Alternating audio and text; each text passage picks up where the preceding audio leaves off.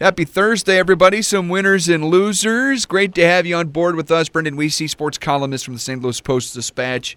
Ben Fredrickson. Hello, Ben. Good evening, my man. How are you? I'm good. I know you've been a little under the weather, and it sounds like you're feeling as good as you have all week, so that is great news. Yeah, entering the weekend with a bounce in my step. We've been ducking and dodging a virus in our house, but I think we're all feeling better today, so apologies for sounding rough in recent days, and hopefully sound a little bit better tonight. Awesome. Baby Lorelei doing well? She's doing good, yeah. She's tougher than all of us, it seems. So Mom and Dad are the ones on the struggle bus right now. And Cassandra's doing well? Yes.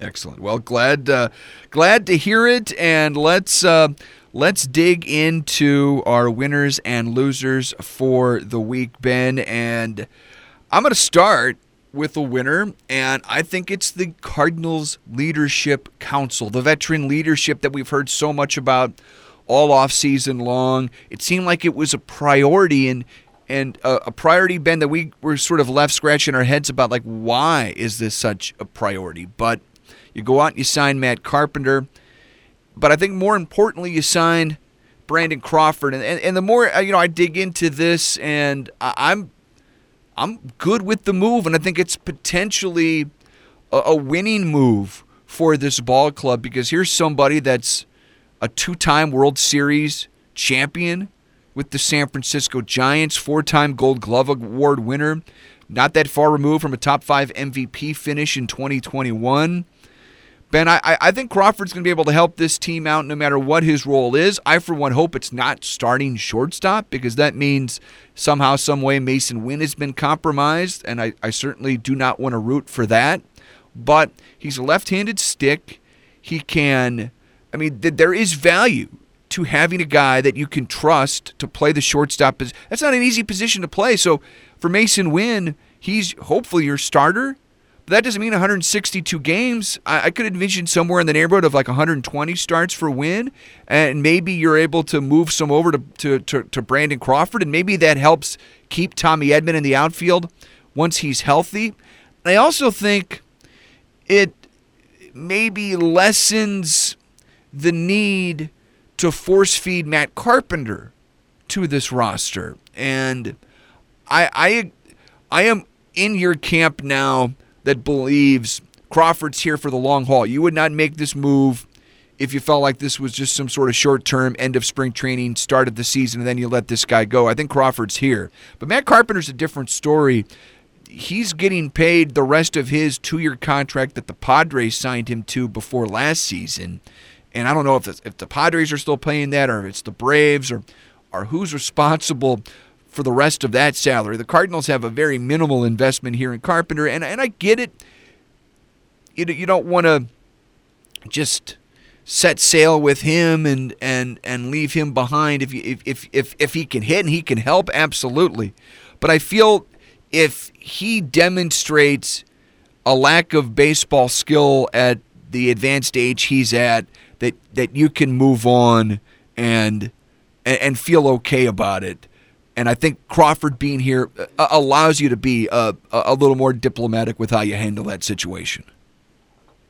Well, I think that the way the Cardinals have always handled this is they're going to give the benefit of the doubt to the older established guys, and they'll roll with that probably until they see a reason not to. Now, if Matt can't perform or can't stay healthy, then they're going to have to adjust. But I think that they envision this being a very kind of veteran bench with both of these guys on it entering the season. Now, 3 weeks in, if they're not winning and those guys aren't producing, then things could change quickly. We've talked a lot about how tough the start of this schedule is, but I think in a lot of ways, adding Carpenter, adding Crawford, they're kind of message to the clubhouse type of moves where I think they heard a lot from the veterans on this team that they wanted more veterans on this team. So to add those guys this offseason and then to drop one of them after a spring before games count, I just don't see that happening if everybody's healthy. I think more after a couple months of the season, they'll see, okay, are these guys producing? I think Crawford was more of a position of need because I don't think they're feeling real great maybe about Edmonds' timeline right now, and it's a lot asking Mason Wynn to hold down a spot without a very legitimate backup at shortstop. So I think that they're going to hold a spot for these older guys to start, and then kind of address it how it goes. But one thing is they can't say there's not a void of leadership voices in the room, because they've added a ton of them on the pitching side with Sonny and Lance and Kyle. Not a great debut for Kyle Gibson, giving up 2 taters in his spring debut today for the Cardinals. We'll see if he can get that under control. But the folks who didn't like that signing will be jumping all over that for sure. But now also veterans on the position side, and Crawford and Carpenter, not in how they play and how much time or how much innings, but in terms of what they've experienced, what they can speak to with the younger guys, and listening to Mason Wynn and describe what it means to him, how it motivated him, and also how he's looking to learn from Crawford. I think that is exactly how you want a guy like Mason Wynn to take this news. You want him to be fired up by it, but you also want him to be someone who can look at Crawford as a resource who can help him out and help him get better at his job. Well, steer me in the right direction, Ben, then, because I can easily map why this is a sound baseball move to bring Brandon Crawford on. There are a lot of good reasons. Backup shortstop, veteran leadership, left-handed bat, winning attitude, demonstrated that multiple times throughout his career. Matt Carpenter feels like nostalgia, and I can't find another good reason to back up why he's here other than that. He hasn't demonstrated an ability to hit for a few seasons now after that blip with the New York Yankees. The Padres pawned him off. The Braves pawned him off. And, again, that's why the Cardinals won't be on the hook for much money here. That's, again, the risk was low. And, again, if Carpenter demonstrates here for the next few weeks that the bat is live, of course, it'll be an easy trek northward.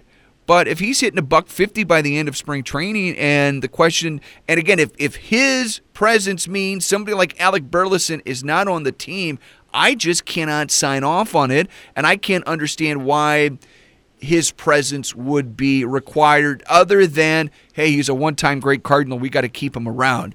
That, for the moment, is all I see. He's got time to prove he belongs here over these next few weeks, but if I had any say in this, and of course I don't, but if I did, this would be really performance-based for Carpenter over these next few weeks. Crawford, he can hit .095 these next 4 weeks. He's on the ball club opening day. I don't think there's any question about that. For Carpenter, I don't think it should be an automatic fast pass here to the start of the big league season.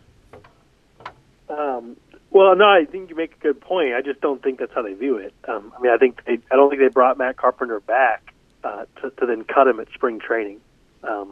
I think if he's healthy, he's on the team. Now, if he doesn't hit for 2 months, he probably retires, right? And then they don't have to do the low road of actually removing him from the team. But I don't think they signed him to be the much discussed last guy on the bench, to then not take him to L.A. if he doesn't hit well in spring training. I think if they were looking at it that way, they would have given him a non-roster invite, and there would not have been another place for him to go. I mean, that's just how I kind of read it. Maybe the Crawford thing has changed that. I didn't see the Crawford addition as overlapping on Carpenter, because I think they are kind of being described in different roles. So I'd be surprised if the Cardinals don't put Carpenter on the team no matter what to start, unless he's hurt. If he's hurt, then and maybe it's one of those things now where if he's not performing, he's hurt, and that we've seen that happen at times before. But I'd be pretty surprised if they signed him and made this big deal about him being a guy who's going to be impactful in his messaging on their bench, if they were to then turn around and say, hey, yeah, the numbers don't look good in Grapefruit League, you're not coming. There are guys who get that fate. I just doubt that he's going to be one of them.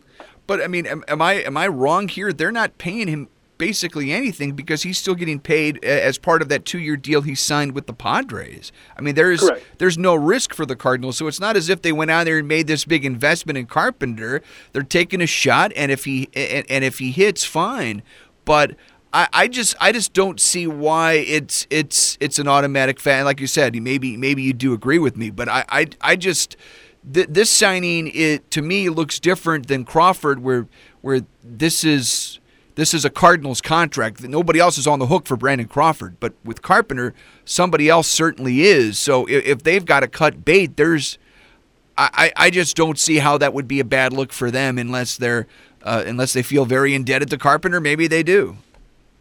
Yeah, I mean, I think we know they do. If Matt Carpenter's name was Rick Carpenter and he never played for the Cardinals, he wouldn't be on this team. So I think it very much is a move where they feel like it has benefits beyond his statistics. Whether or not that's true, I guess we'll find out. I don't think spring training will be what determines whether or not we find out or not. We'll see. If he goes out there and doesn't hit and they don't take him, then I'd be surprised and somewhat impressed. But I just feel like if they were putting it to Carpenter as, hey, you're going to have to prove you can be on this team at spring training, we would have heard a little bit of that.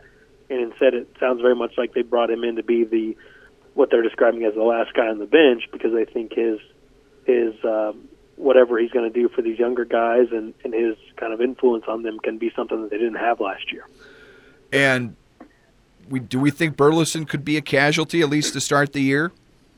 I don't know. Maybe. There's a way to do it where he could be on along with those guys, but you had Crawford on and it gets thinner. But, the other thing is Burleson could be the guy who plays in Memphis until there's an outfield need. Some of it could depend on where Tommy Edman is and who starts in center. If Dylan Carlson is your starting center fielder and Edman's on the injured list, then there's another spot. So that's something to kind of keep tabs on too. But to me, Burleson kind of feels like the guy who's right there on the discussion of what's best for him.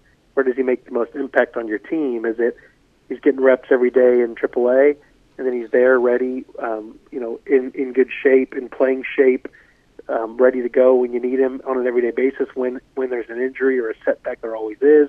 Or is he better off kind of picking your spots for him on the bench, if those may be few and far between? I think that's something they're probably talking about and trying to sort out as they go through spring. It must not be too concerned. He's only had 3 at-bats. He's not hurt right now, is he, Carpenter? Matt had some. Yeah, he had some. It wasn't the Matt Carpenter back tightness. That's right. Yeah, pitch. He took a pitch. Pitch hit him, and he's been a little slow to recover from that so far. But you know how that goes with Matt. Sometimes a spring training injury. We've gone down that road before, so always better to just trust it when he's in there. All right, Ben. See what the results say. How about a winner or a loser from you here to start us off tonight? Well, I've got to go with a loser, man, to start us out on a bad note here. But look, I love bracketology. It's that time of the year. Tomorrow is officially March 1st. It's March Madness. It's here, man. Yes. We're going to start it right here in St. Louis with Arch Madness in the Valley. But I got to say, as someone who loves the bracketology and is religious refresher of Joe Lunardi's bracketology, I'm a little disappointed in our guy Joe Lunardi, who took a break from bracketology this week to write a big story about how we all have to accept that NCAA tournament expansion is what's best for college basketball. And I kind of started thinking, I wrote about this for tomorrow's paper, is like, what if all of the people who got so irate about court storming and demanded that we stop court storming because there were 2 fake injuries, what if those same people got so mad about this idea of expanding the perfect college basketball tournament and ruining it? I mean, what if Joe Lunardi, what if Jay Billis, what if Jimmy Dykes, what if all of these people unified and said, this is crazy, we shouldn't do this, we should kick and scream and fight NCAA tournament expansion? Because some people have said it. Our guy Mike DeCourcy at Sporting News has come out and said this is ridiculous, but no one at the big networks is willing to come out swinging against this idea, and we're just being told, well, this is inevitable and it has to happen. And I know I'm not the only one saying why. Why is it inevitable, and why does it have to happen? Because we know what's going to happen. You and I have talked about it. It's going to lead to more middle-ish big conference teams like Texas A&M this year getting in. It's not going to help the teams like Drake in the Missouri Valley. It's actually going to lead to fewer chances for big upsets by Cinderellas because they're going to have to go through it. They're going to have to go through that round of kind of middling high major teams before they get a chance to take down a true David versus Goliath setting. And I hate it, man. I don't know anyone who loves college basketball who doesn't collect a paycheck from the networks or a conference that is saying that the NCAA tournament needs to change in any way, shape, or form. I don't hear it from anyone. Right, exactly right. And you said it there for a second. For the Cinderella teams that come from the one-bid conferences, are we going to get assurances that they automatically advance to Thursday? Because we have gotten those and it hasn't made a huge impact, but those bottom tier conference teams that are on that 16 seed line, Ben, they have been the victims of the 68 team expansion where they play in the first four, because one of those 16 teams, in fact, two of those 16 seeds get bounced before they can ever play on Thursday or Friday. And really, we've gone about all of these last several years with this current format and really not batted an eye about it. But when you think about it, and you earn that trip, you earn that spot in the NCAA tournament, you should get to play when the games begin on Thursday and Friday, when the tournament truly starts. So if we expand to 96, or whatever that magic number is, what are we going to do about those automatic qualifiers? Do they still get that spot on Thursday or Friday, or are those, like you said, those 13, 12, 14, 13 seed teams, are they all playing on Monday and Tuesday just to get the Thursday and Friday? Because that would be a crime. And then, yes, we're going to be littered with the St. John's of the world and the Texas A&Ms of the world getting a chance to move along to Thursday and Friday by beating the tar out of those Cinderella teams on Monday and Tuesday. It's incredible to me that these bozos can't see the forest from the trees here, and it's putting us in this spot where the NCAA tournament, like you said, the perfect sporting event, is now vulnerable just like everything else, because there's a chance somebody's going to be able to line their pocket a little bit more at the end of the day. That's what it's all about. David Baker, the NCAA president now, we can't beat around Mark Emmert anymore. I guess he decided to ride off into retirement. He has this quote to ESPN. It's actually hilarious. He says, most people will tell you the NCAA tournament is perfect. So when you talk about changing it, you really have to be careful. And it's like, most people will tell you when something's perfect, you don't change it. It's like that. That's kind of the definition. If something's perfect, all you really need to do is leave it alone. But they can't do it, and they won't do it. And I just wish that the enough people in the NCAA, the smaller conference, it's the one probably spot where some of the mid-majors and the smaller conferences can actually have some leverage. And I just wish they would say to their partners in the NCAA, no, we're not changing it, and what are you going to do about it? Because this threat of like the Big Ten and the SEC and the ACC pulling off and creating their own tournament, yeah, good luck. I don't think they would do it, and I don't think it would be as successful as they'd want, and I think the backlash to it would be strong. And I think if those big brand names, instead of trying to muscle around everybody in the NCAA, we're just told, hey, this is the way we're doing it. We're leaving it alone. If you don't like it, go do your own thing. I think if they told their fans that they were leaving the NCAA tournament structure, they would not like the response. And this is the big difference between college football and college basketball, Ben. The name brands in college football, as we all know who they are, they do pull certain rating numbers that we can't ignore, and it's tough for me to admit that, but that's the truth. And those schools, you want to be able to prop up and make sure they're playing in whatever this new ridiculous college football playoff format is going to be now, maybe even 16 teams before it's all said and done. But I do understand having those big brand names a part of it. It does matter for television viewership. But if you're paying attention to the NCAA tournament, Ben, it is immune to big names. And in fact, especially early in the tournament, I think it's better if you have some of those Cinderella teams playing a Goliath for a chance to advance to the Elite Eight are to the Final Four. And yeah, once you get to the Final Four, if there's one of those Cinderella teams in there, maybe it impacts the viewership a little bit. But by the time you get to the Final Four, the viewership's just not that much for it to matter. You're going to be around, I think, the same number every year, and maybe it's going to impact it one way or the other if Kentucky's there or North Carolina and Duke are there, or if they're not. Sure, those are the true blue bloods of the sport. But for the rest of the tournament, the television, I just think quoting the TV ratings, unless you were quoting football, Ben, it's pretty irrelevant. All of these numbers are below football, and they're never, ever going to get any higher ever again. It is what it is. But the NCAA tournament has an ability to bring in those viewership numbers on those first few rounds, morning, noon, and night, and it's something no other sporting event is capable of doing. And you're risking that. You're risking screwing it all up in the name of maybe you get a few more brand names a little further in the tournament. I'm here telling you, Ben, I don't think that matters.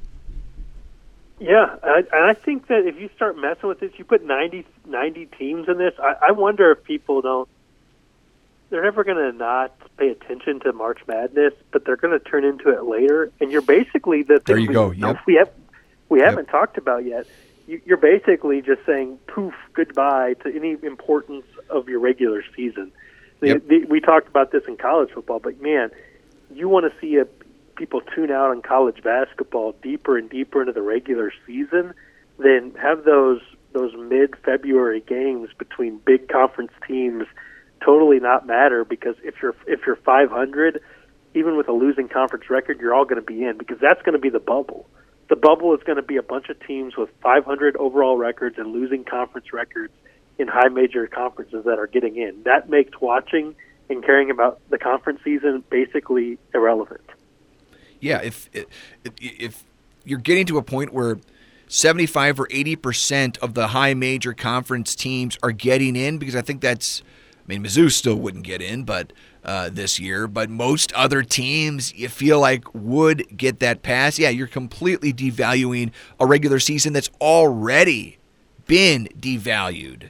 And that's what we're told, that it doesn't mean anything. That's not entirely true, but that's the perception out there. And then you're just driving it home with more teams getting in. And the funny thing about this, Ben, is unlike the college football playoff, where I do believe it's television network executives that are pushing this, for the NCAA tournament, it does feel like it's the conference commissioners, and it's not the TV executives yet. I actually think the TV executives might be smart enough to realize, hey guys, this actually works okay. We're fine with what we have right now.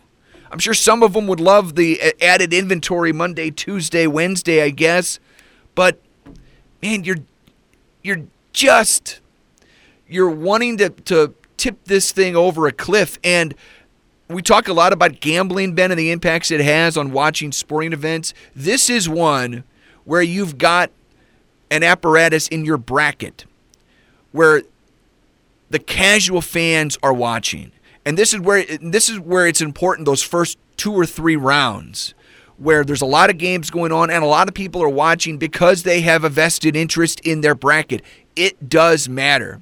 If you can't set up your bracket until Wednesday night when all of these preliminary round games are done, Ben, the casual fans are going to say the heck with it. Why can't I fill this out on Monday morning like I always have? And when you change the rules and you change the way the viewing public wants to consume your product, you are risking alienating a lot of people. Yeah, the hardcore fans like us, we'll still watch. But this to me would be a rare occurrence where your sport is actually trying to push your casual fans away. That's what you'd be doing here. Absolutely. And risking, again, picking off your target market, and for what? So a bunch of the 7th and 8th, 9th, 10th best teams in the SEC can get in. And you're absolutely right of who's driving it. It's the conference commissioners. It's Greg Sankey and his peers in the power conferences who are saying, well, we need more access points. No, you don't. No. No one feels sorry for Texas A&M when they don't get in. And if all of these teams were saying, look, we want it to grow, but we want it to be equal. That we want the Drakes of the world to get in along with the Texas A&M. Then I'd maybe listen. If you tell me that more than one team from these really good leagues that don't get enough attention can get in, then I'd buy it. But that's just not the case.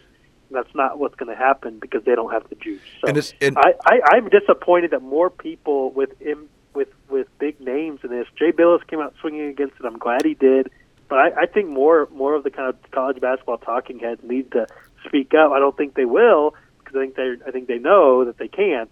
But this is going to happen, and there's not going to be as much pushback as there should be. Yeah, it is going to happen, I'm afraid, and it's a darn shame. And one last point, you talked about having access to the tournament. First of all, there's going to be 8 or 9 SEC teams getting in already right now. There's going to be 8 or 9 Big 12 teams getting in. And you know what? For Texas A&M right now, bubble out, they do have an access point. Win your conference tournament. In the Big 12, Kansas State, they're on the bubble out right now. Guess what, Kansas State? You've got a chance. Go win the Big 12 tournament, and you're in. No other well, certainly you can't do that in college football because once you're out of the conference championship, now, of course, they are going to have those automatic qualifiers, so maybe that's changing as well. But, yeah, you've got your access point. March Madness starts next week with these conference tournaments because your chance to win it all, if you're a small team playing in the Patriot League, Ben, and you've got a 10-18 record heading into the Patriot League tournament, guess what? Your road to the national championship begins next Monday or Tuesday. You've just got to win a whole bunch of games against teams that are a lot better than you, but there's a chance, and there's a road, and there's a pathway, and there is an access point for all of those schools already in effect. Yep, and they're going to ruin it because it's too perfect, and I wish that more people were standing up hollering about it. But I'm getting sick and tired of being told, well, it's inevitable, we just have to accept it. No, we actually don't. And we actually don't have to be more upset about court storming because 2 players got bumped than we do about the ruining of March Madness.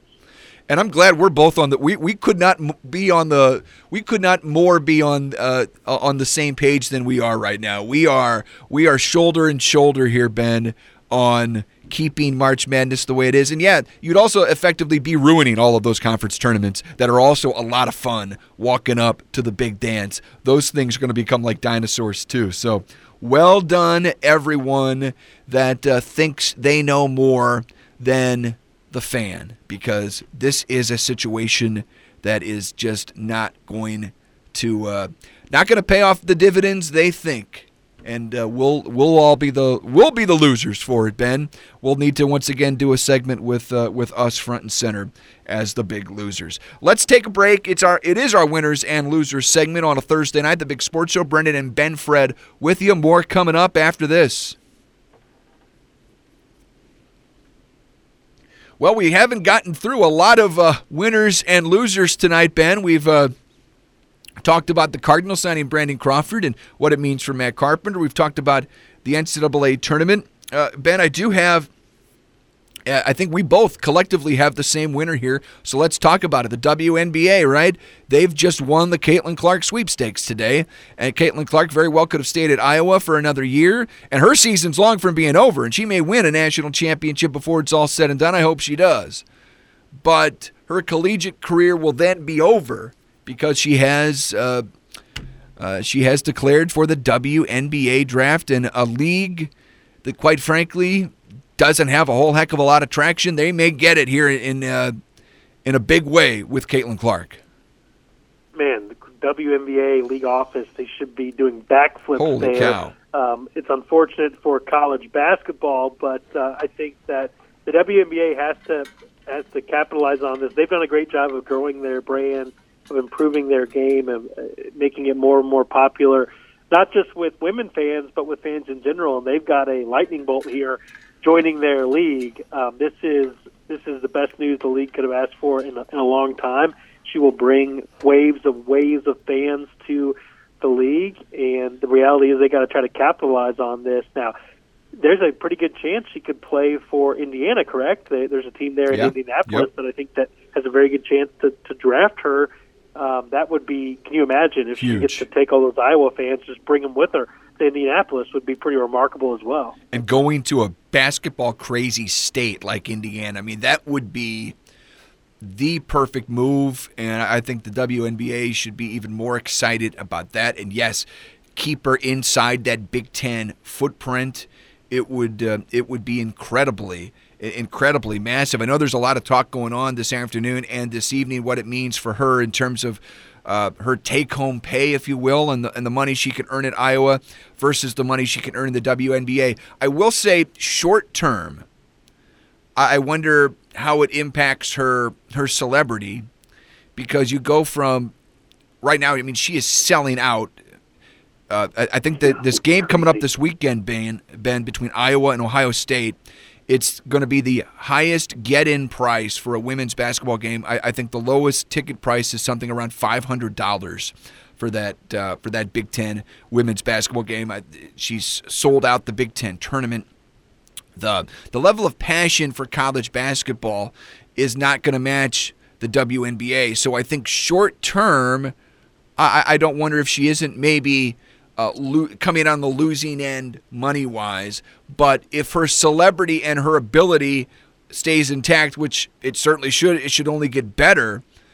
I mean, it would almost be like invest in the WNBA now, because her star power and what she's meant to women's college basketball should have a huge impact on the WNBA, and the money that she should be able to collect there is only going to go up because of her presence. Right, and I think if you're Caitlin Clark and you've broken the records you've broken, and you hope to win a national championship this year, then you don't think in terms of, okay, how can I make this level the best I can make it? You think of, okay, how can I tackle the next and make it the best I can make it? And there is another level for her. It's playing as a pro, and she sees that the all-time greats that she's looked up to have made that jump, and I think she views it as okay, let me go dominate on this field. Let me go win Olympic gold medals with Team USA. So there's another level for her, and it's a credit to the women before her who've really helped the WNBA become what it has, and hopefully now she can take it to a whole nother level. But through endorsements and what the league is growing, and their revenues have gone up, and they're able to pay players more and more. And by her making this jump now, leaving a year of college eligibility on the table, she'll be able to expand that even more as long as she's able to continue to perform. And look, she's not the kind of player who's going to go to the WNBA and not perform. She's going to be an impact, instant arrival star in that league, and she may be winning championships there. So I think her star has a chance to continue to grow, and it'll be the WNBA's job to keep up with her as she turns her focus there. But I'm excited to see what she does in the Olympics. I think that'll be a really big following now for the women's team, maybe as much as we've seen kind of with women's soccer at times. So I think that's going to be pretty fun to watch. So I think she's making the right call here. I would be curious to know, if there was ever a final offer NIL-wise of what she could have gotten to stay at Iowa, but she must not have been all that interested in that, because she didn't wait till the very end to decide. She's getting this out there early, kind of letting people know that the decision's made, because she could have really waited down to the last second to see what they could have given her. I mentioned that I'm not all that interested in the television ratings for the men's NCAA tournament, because it sort of is what it is. It's a massive money-making 3 weeks for all of the television networks, but the NCAA women's tournament has been steadily increasing over the years, Ben. I would be curious to see if Caitlin Clark's games, which would be played on ESPN for their tournament, if they don't match or even exceed some of the bigger NCAA tournament games this year. Because, we talked about her being the biggest star in all of college basketball. I don't know if that would carry over then to beating the men's tournament, but I bet some of her games will come close. Yeah, she's appointment viewing, and especially because of this nonsense by some of these talking heads this year that have, I guess, tried to take shots there because she hasn't won a championship. Her quest to do that this year will be, I think, even more important for some folks. But she's kind of one of these folks, like, it reminds me of like Kobe Bryant's last season, where you wanted to watch him play just to say you saw it. She's got, people are making pilgrimages to go to go see her play, there will be some of that in the NCAA tournament as well. I hope for the sake of the tournament that Iowa makes a run, because it is going to have kind of a little bit of a decreased vibe if they get knocked out early and get upset by somebody. Ben, you have a winner or loser for me here? Well, we did a winner, so I'll throw a loser. You and I have praised and talked. As much as we talk about the NFL on these airwaves, we mostly talk about the Chiefs. So how about a rare example of the Chiefs being a loser? I don't know if you saw the timing of this, but the Chiefs today rolled out their requests for a bunch of public funding for a big, plan of renovations that they want to do at Arrowhead Stadium. They want a bunch of public money. They're going to kick in some, but they're really leaning on taxpayers to really chip in here and saying, you love the Chiefs. Let's make sure everybody pays their hard-earned tax money to help with these renovations. Same day, Clark Hunt gets drilled as the NFL player survey comes out for certain things that players rank anonymously about their teams. The Chiefs get a whopping F- for owner Clark Hunt for everything from the failing grades from the team nutritionist to dietitian to locker room staff and training staff. Just brutal rankings, F- for the Chiefs owner. They got a 4.9 out of 10 from Chiefs players when considering his willingness to invest in the facilities. So I thought it was pretty rich that the day the Chiefs are asking the public for funding, that the players are releasing their just total rip job of the owner, not willing to invest in certain things the players think they need. It's amazing, and you think of they've won back-to-back Super Bowls, and you're ripping the owner, you're ripping their training facility, you're ripping their trainers, their dietitian, their nutritionist. The only saving grace was that Andy Reid got an A+. So Andy Reid's great, but everything else stinks. Yeah, that shows you how bad everything else is, because they love Andy Reid, but they were ranked second from the bottom, including Andy Reid's ranking with an A+. Everything else was so bad it dropped them down to second to last. That's embarrassing for Clark Hunt and the Chiefs. For a proud franchise on the field, what they're doing off it, and has that many players unhappy. Wow, that's sort of eye-opening, Ben. Maybe chip in a little bit of that Super Bowl winning no doubt. to the locker rooms. And there really was some good stuff in some of the articles. Like the players were told, I think, that they were going to have locker room renovations heading into this past season. They showed up. The only thing that was new were the chairs. It's kind of like some Bad News Bears, Major League type stuff. So, hey Clark, if you're going to ask the good people of the KC area to fund your stuff, maybe chip in a little bit of your own money for some locker room upgrades. At least get the boys a lazy boy or two in there. No doubt about it.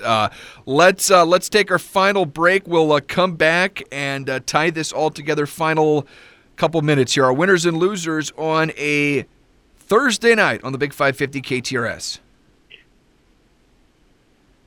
All right, wrapping it up here, Ben and Brendan with you are Big Sports Show winners and losers on this Thursday night. I got one more for you, Ben, a winner, and it's got to be the folks at Marquette and their compliance department.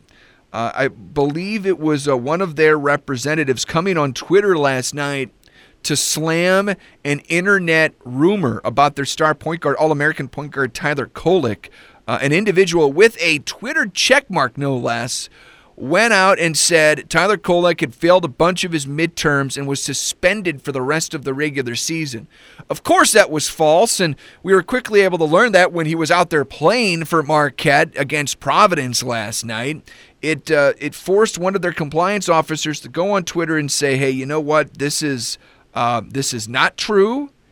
Tyler Kolek has not failed any of his classes. He is eligible. He is playing, and I tell you, man, it is brutal in the Twitter streets where this is, it's a regular occurrence, and it always used to be a problem, but you could quickly sniff out the fake accounts.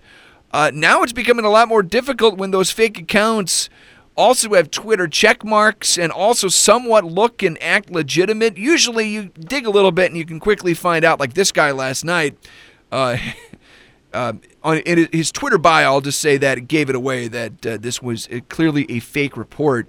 But kudos to those folks that quickly snuffed out any hint that this was a real story.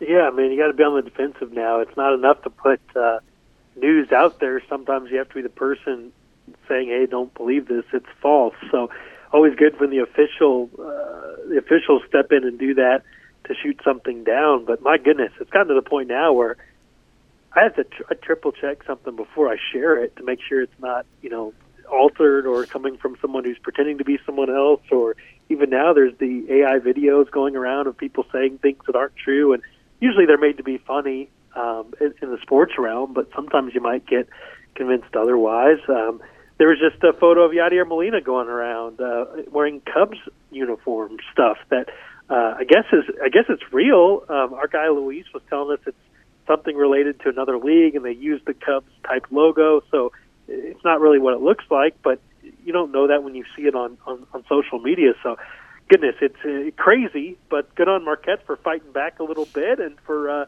going after the chaos agent here. No doubt about it, golly. It's frustrating, and it makes you think, do we just give up Twitter or X or whatever it's called right now? We would all be healthier for sure. Yeah, no doubt I'm about it. hoping one day it will go down, but for now, stay tuned. Hey, I've got one more winner here for us. It's a regrettable winner, but I'll be quick if we have time. Yep, go for it. I don't know if folks are paying attention. The Los Angeles Dodgers, the powerhouse Dodgers, it's hard to believe this. They already have played 6 spring training games. They're 5-1. And they've been beating teams by a run differential of 24. That's more than double anybody else in any other league so far this spring training. So, yeah, Yamamoto looks good. Ohtani's hitting home runs. He's now married. It's all good vibes for the Dodgers. So they're going to be feeling pretty good, I think, when the Cardinals go to visit to start the season. Ohtani is such a weird guy, and obviously super, super secretive of his private life. I mean, basically you get nothing from him on any of that, and then it's like, oh, by the way, I'm married, everybody. Has anybody ever even seen his wife? I don't think so. I don't think so. I don't think we know the name of his dog still. No, we don't.